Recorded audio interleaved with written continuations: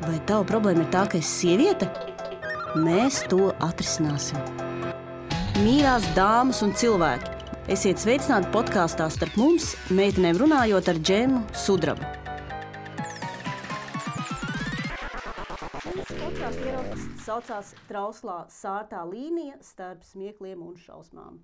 Šajā ieraksta reizē pie mums būs viesos Ilūta Lāce, Centra Marta vadītāja un sieviešu tiesību aktīviste. 2014. gadā Ilūta Lāce saņēma Somijas valsts apbalvojumu par ieguldījumu cīņā par sieviešu tiesībām. Centra Marta ir arī viena no nedaudzajām organizācijām Latvijā, kuras darbība ir tiešā veidā vērsta uz sieviešu tiesību aizstāvēšanu, tā skaitā cīnoties ar netik ērtiem jautājumiem. Un tā kā es dzīvi ticu, ka mums Latvijā ir jāveidot ziedošanas kultūra katru reizi, kad kāds manī klausās, tā skaitā dzīvē, ne tikai podkāstā, es saku lūdzu ziedojiet nevalstiskajām organizācijām, lūdzu ziedojiet Centram Marta. Pietiek tikai ar pāris eiro regulāro maksājumu katru mēnesi, ko tu vari uztaisīt bankā, nav vajadzīgi 1000, lai mēs katrs varētu piedalīties pasaules mainīšanā. Ne katrs no mums vēlās strādāt nevalstiskajās organizācijās, tas ir emocionāls smags darbs, un tas ir finansiāli īstenībā nevisai daudz naudas nesošs darbs, nestoties to, ko apgalvo tie, kas domā, ka te Soros miljoni tiek dalīti.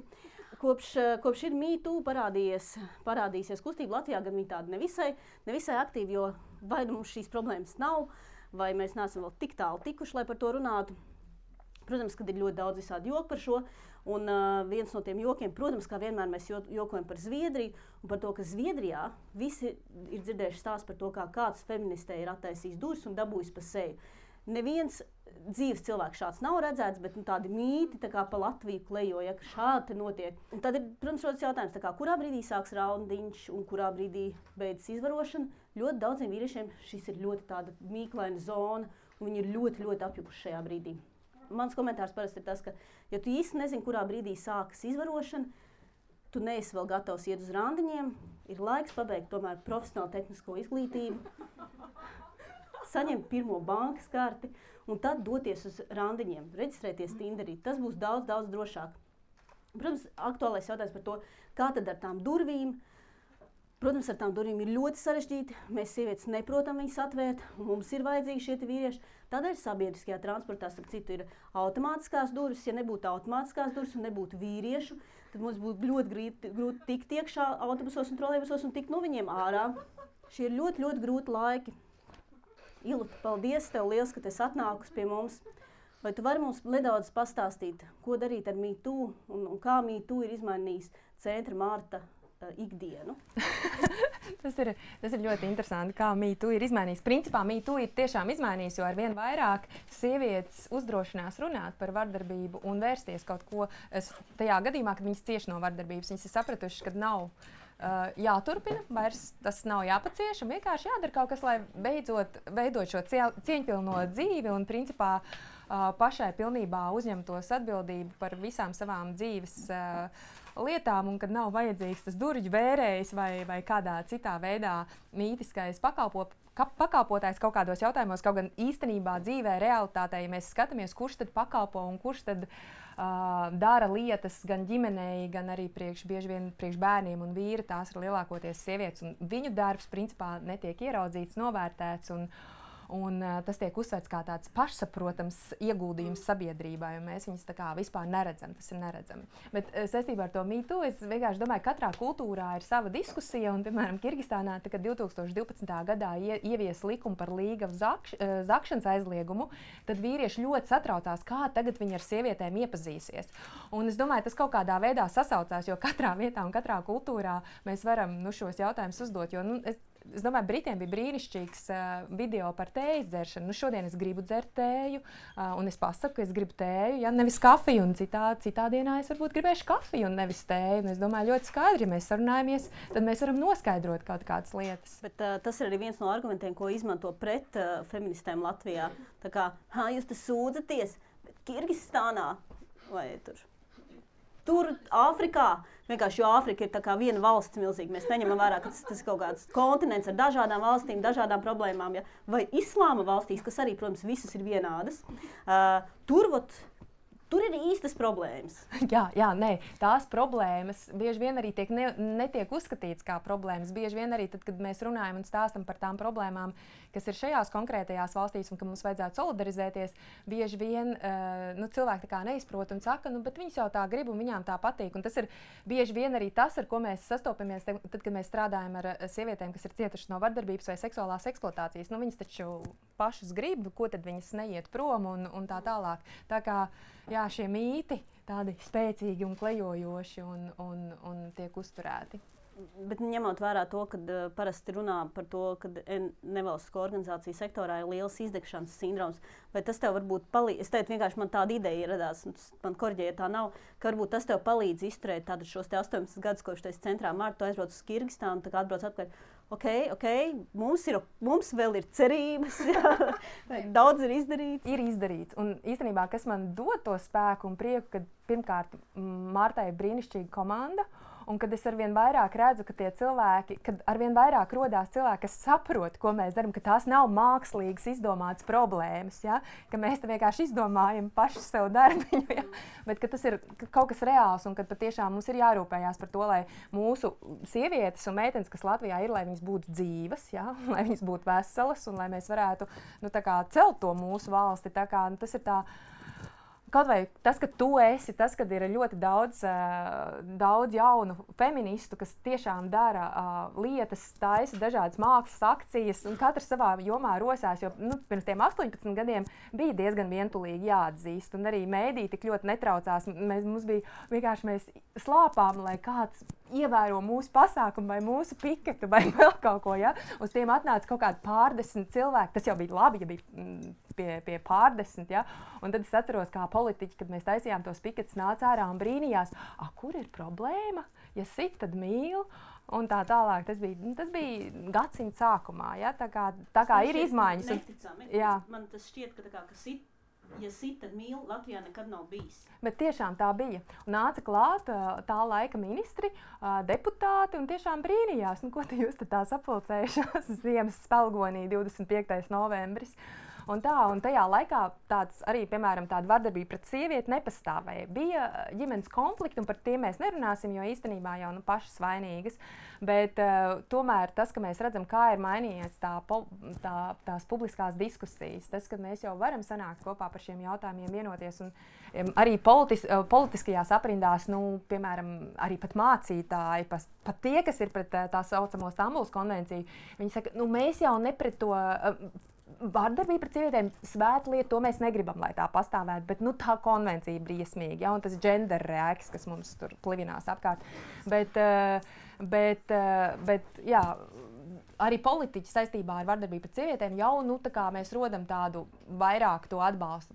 Protams, tas, kas saistās ar seksuālo eksploatāciju un prostitūciju, tas vēl ir tāda tēma, kur viņi nesaskata, ka tā ir vardarbība pret sievietēm un ka tur būtu tiešām ļoti būtiski jāiestājās, ka tā ir tāda verdzības forma zināmā mērā, kas ir ļoti saistīta ar emocionālo vardarbību un arī emocionālo vardarbību, kas notiek ģimenē. Un bieži vien sievietes tas ir tik ļoti smalks veids, kā tev var pakļaut un sadrupināt tavu identitāti un pašvērtību, ka tu pat to nepamani.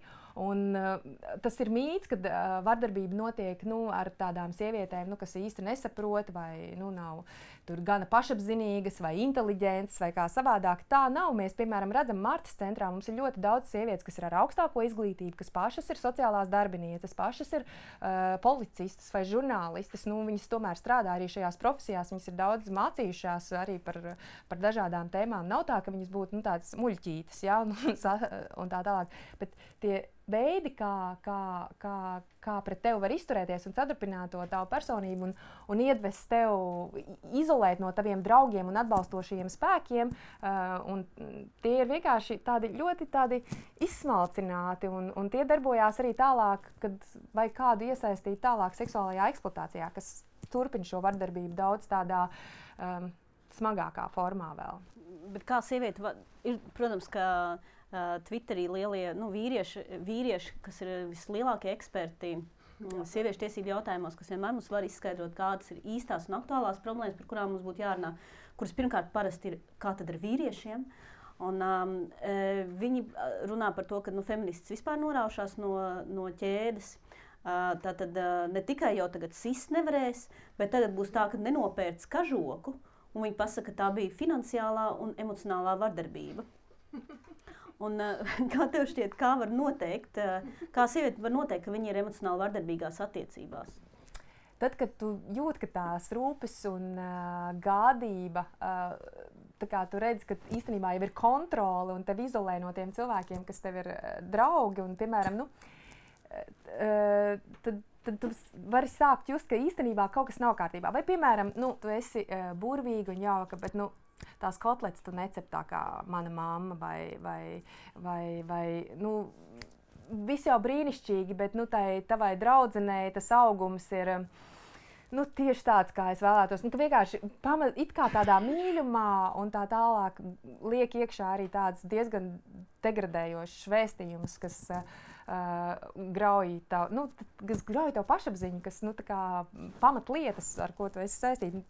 Es tiešām esmu redzējis savus draudzenes, kas izšķiroties no vīriem, atkal kļūst manas draudzenes tādas, kādas es viņas pazinu pirms laulībām, brīvas, neatkarīgas, mežonīgas, tādas, kādas viņas iemīlēja šis konkrētais vīrietis, bet laulības laikā viņas, vai šo attiecību laikā, viņas tā kā nozombētas kļūst. Tiek atrastas veids, kā viņas pakļaut un piemēram, arī inteliģentas sievietes, tu tici lietām, kamēr tev nav pierādījumi pret šīm lietām. Un līdz ar to meliem ir daudz lielāka iespēja pastāvēt, kas arī ir emocionālā vardarbība, kad vienkārši tev melo stāst nepatiesību, ka tev, piemēram, liek noticēt lietām, ko tu neesi darījis. Tu muļķīt, tu saproti, ka, redzi, ja, es taču nebiju tur tajā naktī un neizklaidējos tur, es īstenībā biju pavisam kaut kur citur un redz, kā, vai arī iegalvo tev to, ko tu neesi darījusi, vai to, ko tu esi teikusi kaut kādas,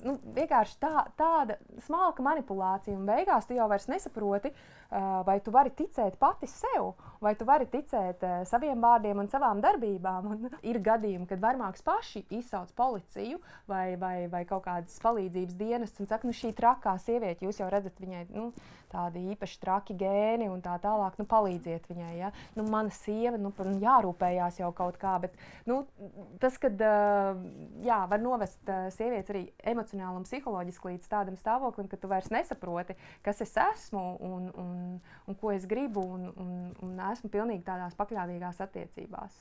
Es domāju, ka mēs arī diezgan lielā mērā, kopš bērnības mēs mācāmies, ka meitenēm patīk sliktie zēni. Un pievērš uzmanību tā kā šiem te zēniem, kam tur ir daudz draudzenes bijušas vai kam ir bijušas seksuālās attiecības vairāk nekā citiem, kas varbūt tur ir agresīvāk, varbūt viņam ir motocikls, vai varbūt viņš dzer, vai varbūt kaujās biežāk, un tas ir tā kā pats foršākais puisis, ar ko būt kopā. Un tie tā kā labie zēni ir loši, un es domāju par to, cik daudz laika es esmu ar draudzenēm veltījusi, domājot par to, kurš ir gejs un kurš nē. Tā kā gejdāri, vai viņš varētu būt gejs? Es domāju, nē. Es domāju, jā, man ir tāda draudzene, kur, piemēram, uzskata, ka viņa var noteikt, vai viņš ir gejs, pat tad, ja viņš to nezina. Viņai tā kā ir spējas šajā jautājumā. Un es domāju, ak, Dievs, mēs esam tik daudz emocionālās enerģijas veltījuši šai pētniecībai starp gejiem un metroseksuāļiem un pilnībā atstājušas novārtā jautājumu par to, vai šis džeks gadījumā nav izvarotājs. Un būtu forši, ja mēs varētu pamainīt. Es ceru, ka manas meitas varbūt varēs pamainīt šo te fokusu no tā kā, vai šis džeks gadījumā nav gejs, uz jautājumu, vai viņš gadījumā neizstās nedaudz kā izvarotājs. Es domāju, par to izskatu ļoti grūti pateikt, bet es domāju, ir lietas, kur mēs redzam, ka, piemēram, jo ir tādas ģimenes, kas ir daudz tādās dzimumu stereotipākās, kur ļoti spēcīgi dzimumu stereotipi, kādam ir jābūt vīrietim, kāds ir īsts vīrietis, ja? Un ar īstu vīrišķību bieži vien tiek saistīta arī, kā jau tu minēji, šī agresivitāte un dusmīgums un izlēmība un kontrole un visas šīs lietas savukārt ar tādu īstenu sievišķību, ir pakļaušanās, jā, un tas, ka tu zini, ka viņš vienmēr zinās, ko darīt, un lai cik viņš būtu liels, varbūt aprobežots intelektuālā ziņā, bet vienalga tev jāpieņem tie viņi. Jā, tas ir tas īstais no meža iznākšanas. Tas mežoni, jā. Un lūk, un mums ir viena brīnišķīga psihoterapeita, kas saka, nu tajos randiņos jau vajag paskatīties, kā ja ir konflikta situācijas, kā viņš viņas risina. Vai viņš pieņem lēmumus tavā vietā, vai viņš vispār painteresējās, ko tu gribētu ēst vakariņās. Viņš jau zina, ko tu gribi ēst, un viņš zina, kā tev dzīvot, un viņš zina, ko tev vilkt mugurā, un tas tālāk aizies pa ķēdīt daudzās citās lietās vienkārši, jo viņš vienmēr zinās labāk, kas tev ir vajadzīgs, ja? Un tā izvēle, principā, jau būs noteikta. Un arī tās konflikta situācijas bieži vien, tad arī, ja viņš risina agresīvā veidā, tad kāpēc, lai viņš citās dzīves situācijās viņš nerīkotos agresīvi, ja? Tāda īsts vīrietis, tas nozīmē, iegāž kādam pa pornu, ja?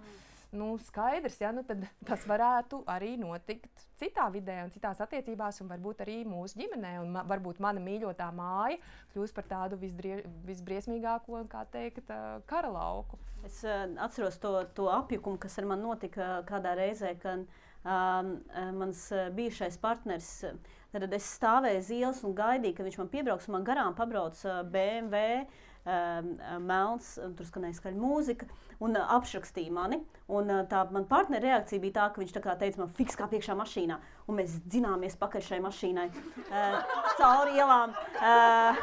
Un es sēdēju, es domāju, okay, kas tagad būs nākamais, kas tagad notiks, un mēs apzinām šo te mašīnu, mēs nostājamies viņai priekšā, gandrīz arī nostājamies, bet mēs apstādinājām šo te BMW. Viņš izlec ārā no BMW, viņš teica, es taču tev teicu, ka vajadzētu beisbolu nūju turēt vienmēr mašīnā, tu nezini, kādi vājprātīgie ir uz ielām.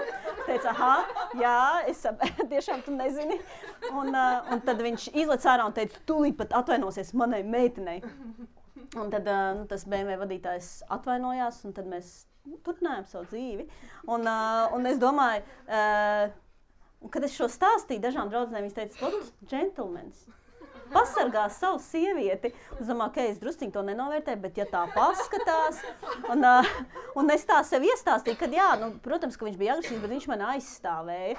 Lai gan, principā, tas bija tā kā sarkanā gaisma iedegās. Man bija jābēg no šī cilvēka. Jā, tieši tā. Bieži vien daudz jaunas meitenes pārvērtē un tās lietas un, kā teikt, īstajā brīdī nepārtrauc šīs attiecības. Un tad tas tālāk var turpināties tādā veidā, kad šis kungs, kurš zina, kā dzīvot un lietas darīt, grib savu kārtību mājās. Ja? Tad, kad viņš grib dzert aliņu un skatīties televizoru, tad visiem ir jāstaigā uz pirksgaliem, un tai sievietei ir jāapklusina šie bļaustīgie vīri, vīri arī, jā, pēc būtības, bet tie bērni, ja? Un īstenībā viņas ir, es atceros vienu konferenci Rumānijā, kur taģik vīriņš tiešām brīnījās, kur tad ir problēma. Skaidrs, ka viņš būtu dusmīgs, ja viņš atnāktu mājās, un māja ir nekārtīga, un bērni bļauj, un vakariņas nav pagatavotas. Skaidrs, ka viņam būtu jāsit tai sievietei. Viņš bija ļoti tiešām satraucies, ka mēs par to diskutējam, jo tad sanāktu tā, ja šādā veidā mēs gribētu risināt vardarbības pret sievieti problēmu, tad mums principā būtu jādara tā, lai sievietes ir daudz tīrīgākas, lai viņas tiešām ir izcils bērnu apklusinātājs, ja? Un par to būtu jārīko konferences un jāsatraucās. Tas būtu tādā veidā, bet tomēr mēs esam sapratuši, ka tas nestrādā un kad var atrast jebkuru iemeslu, kāpēc, kā teikt, iesist šai konkrētai mīļotai vai vismaz bijušai mīļotai sievietei. Sāls pa daudz piebērdu zupai, vai es nezinu, tur kurpes nav tā noliktas, vai vienalga. Taču var atrast, tāpat kā iedzeršanai. Tā ir taisnība. Es īstenībā...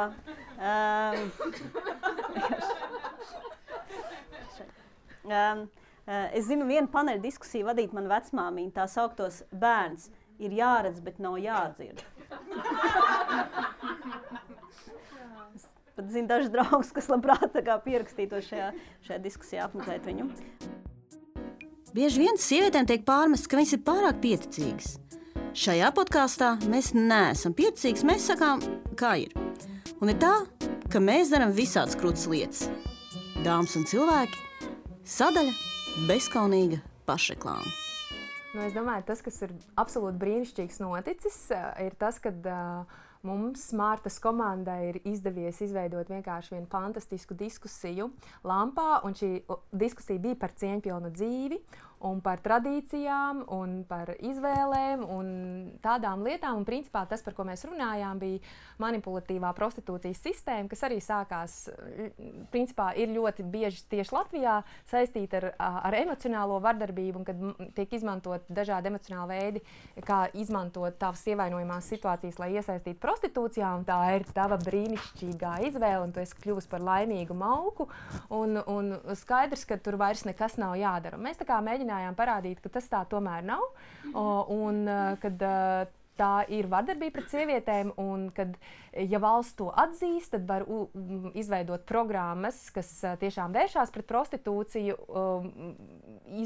izmantot šo cilvēku ievainojamību, un arī tad parādās valsts finansējums, ne tikai, lai atbalstītu šīs sievietes un meitenes, lai viņas izkļūtu un tiešām veidotu cieņpilnas dzīves, bet arī seksa pircējiem ir programmas, lai viņi nepirktu seksu. Un ir arī tiešām statistika, kad, piemēram, Norvēģijā un Zviedrijā, kur patiešām šādas programmas pastāv, tur ir apmēram no populācijas ir apmēram 10–11%, kas pērk seksu, savukārt aizemē tie ir 70%, un līdz ar to, tā kā, ja ir atbilstoša rīcība politikas, tu vari kaut ko darīt. Tāpat tās kā ar vardarbību pret sievietēm ģimenē, mēs varam izlikties, ka viņas nav, un vienkārši brīnīties, kāpēc ir tik daudz slepkavību, ko izdara tieši intīmie partneri, vai arī pat nezināt, ignorēt un neko nedarīt. Tā kā, ja mēs to paceļam, un tas mums izdevās, jo pēc tās diskusijas man tiešām nāca ēpasti, un cilvēki teica, ka tagad viņi saprot, kāpēc mēs tik ļoti iestājāmies par to Zviedrijas modeli.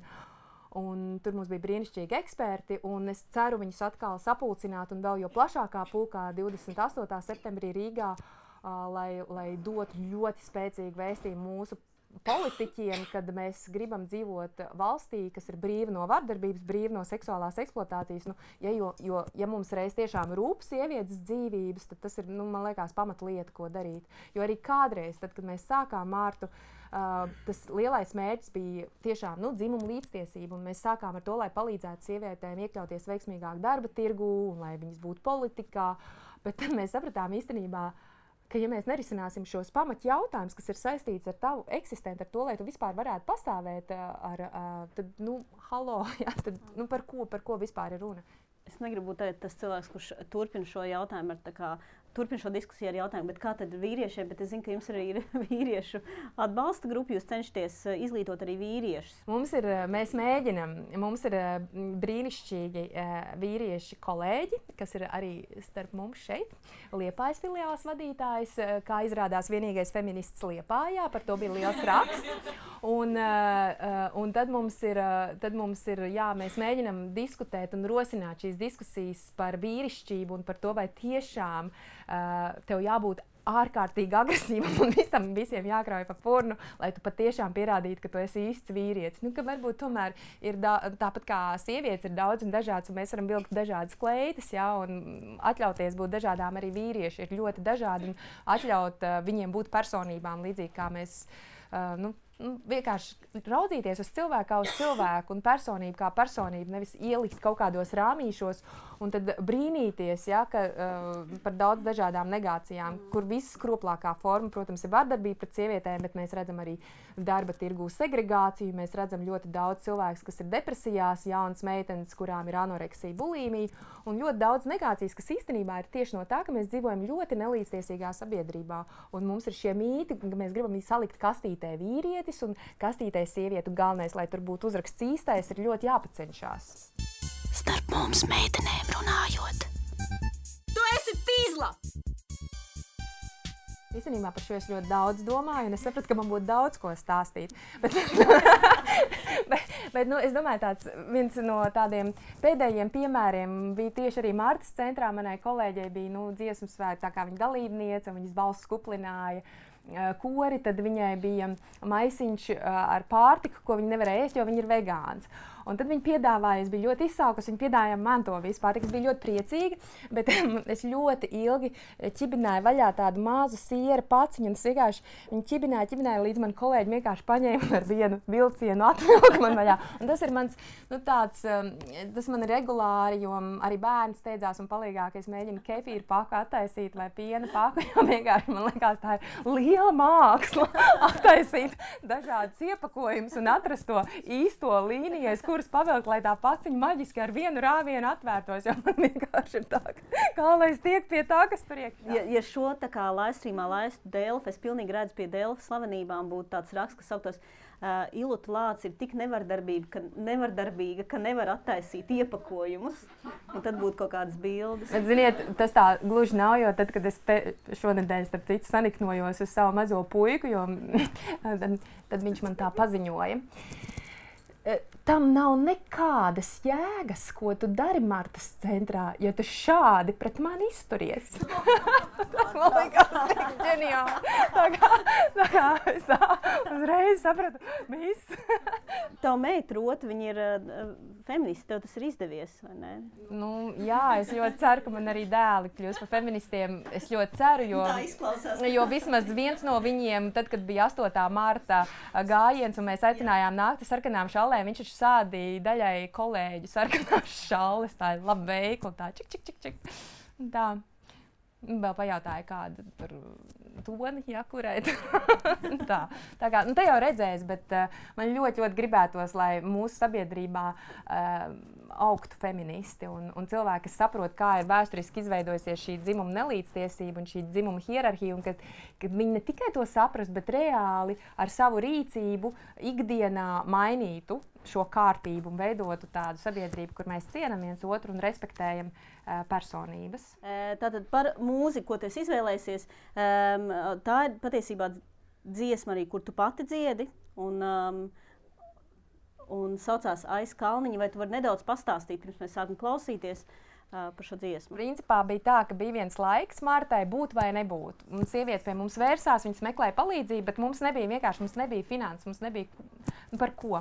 Un tā kā es ar māsu, mēs mēdzam dziedāt un mēdzam arī šad tad uzstāties, un īpaši kaut kādās starptautiskās sieviešu konferencēs, kur tas tiek ļoti novērtēts, tad vienā starptautiskā pasaules tāda globāla mēroga konferencē mums nāca klāt tās dāmas no dažādām pasaules malām un teica, jums vajag ierakstīt, un jums tad vajag pārdot, un tas jums būtu tāds fundraisings. Un tad mēs domājam, ko lai ierakstu. Un tad mēs sapratām, īstenībā mums ir milzīgs potenciāls mūsu tautas dziesmas, un tad mēs viņas savirknējām tādos mūsu redzējumos, tādos, kā mēs saredzam tos feministiskos tekstus, un tur tiešām var atrast ANO rezolūciju 1325, tur ir par dzemdībām dziesma, tur ir, par jebkādiem par sieviešu solidaritāti šajā diskā, bet šī konkrētā dziesma, man liekas, viņa ļoti skaista, viņa ir, man liekas, par tādu veselīgu seksualitāti, tā es vismaz to izjūtu. Ko, draugi, laiks muzikālajai pauzei. Aiz kalniņa ezeriņas, aiz ezera ozoliņas. Aiz kalniņa ezeriņas, aiz ezera ozoliņš. Saule kāra vainadziņu pērkon savu zobentiņu.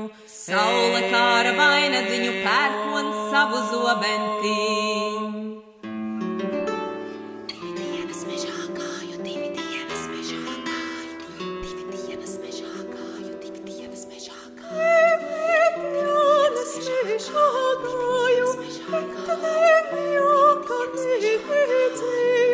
Kad es gāju trešā dienā, ieraugu zelta ozoliņu. Kad es gāju trešā dienā, ieraugu zelta ozoliņu.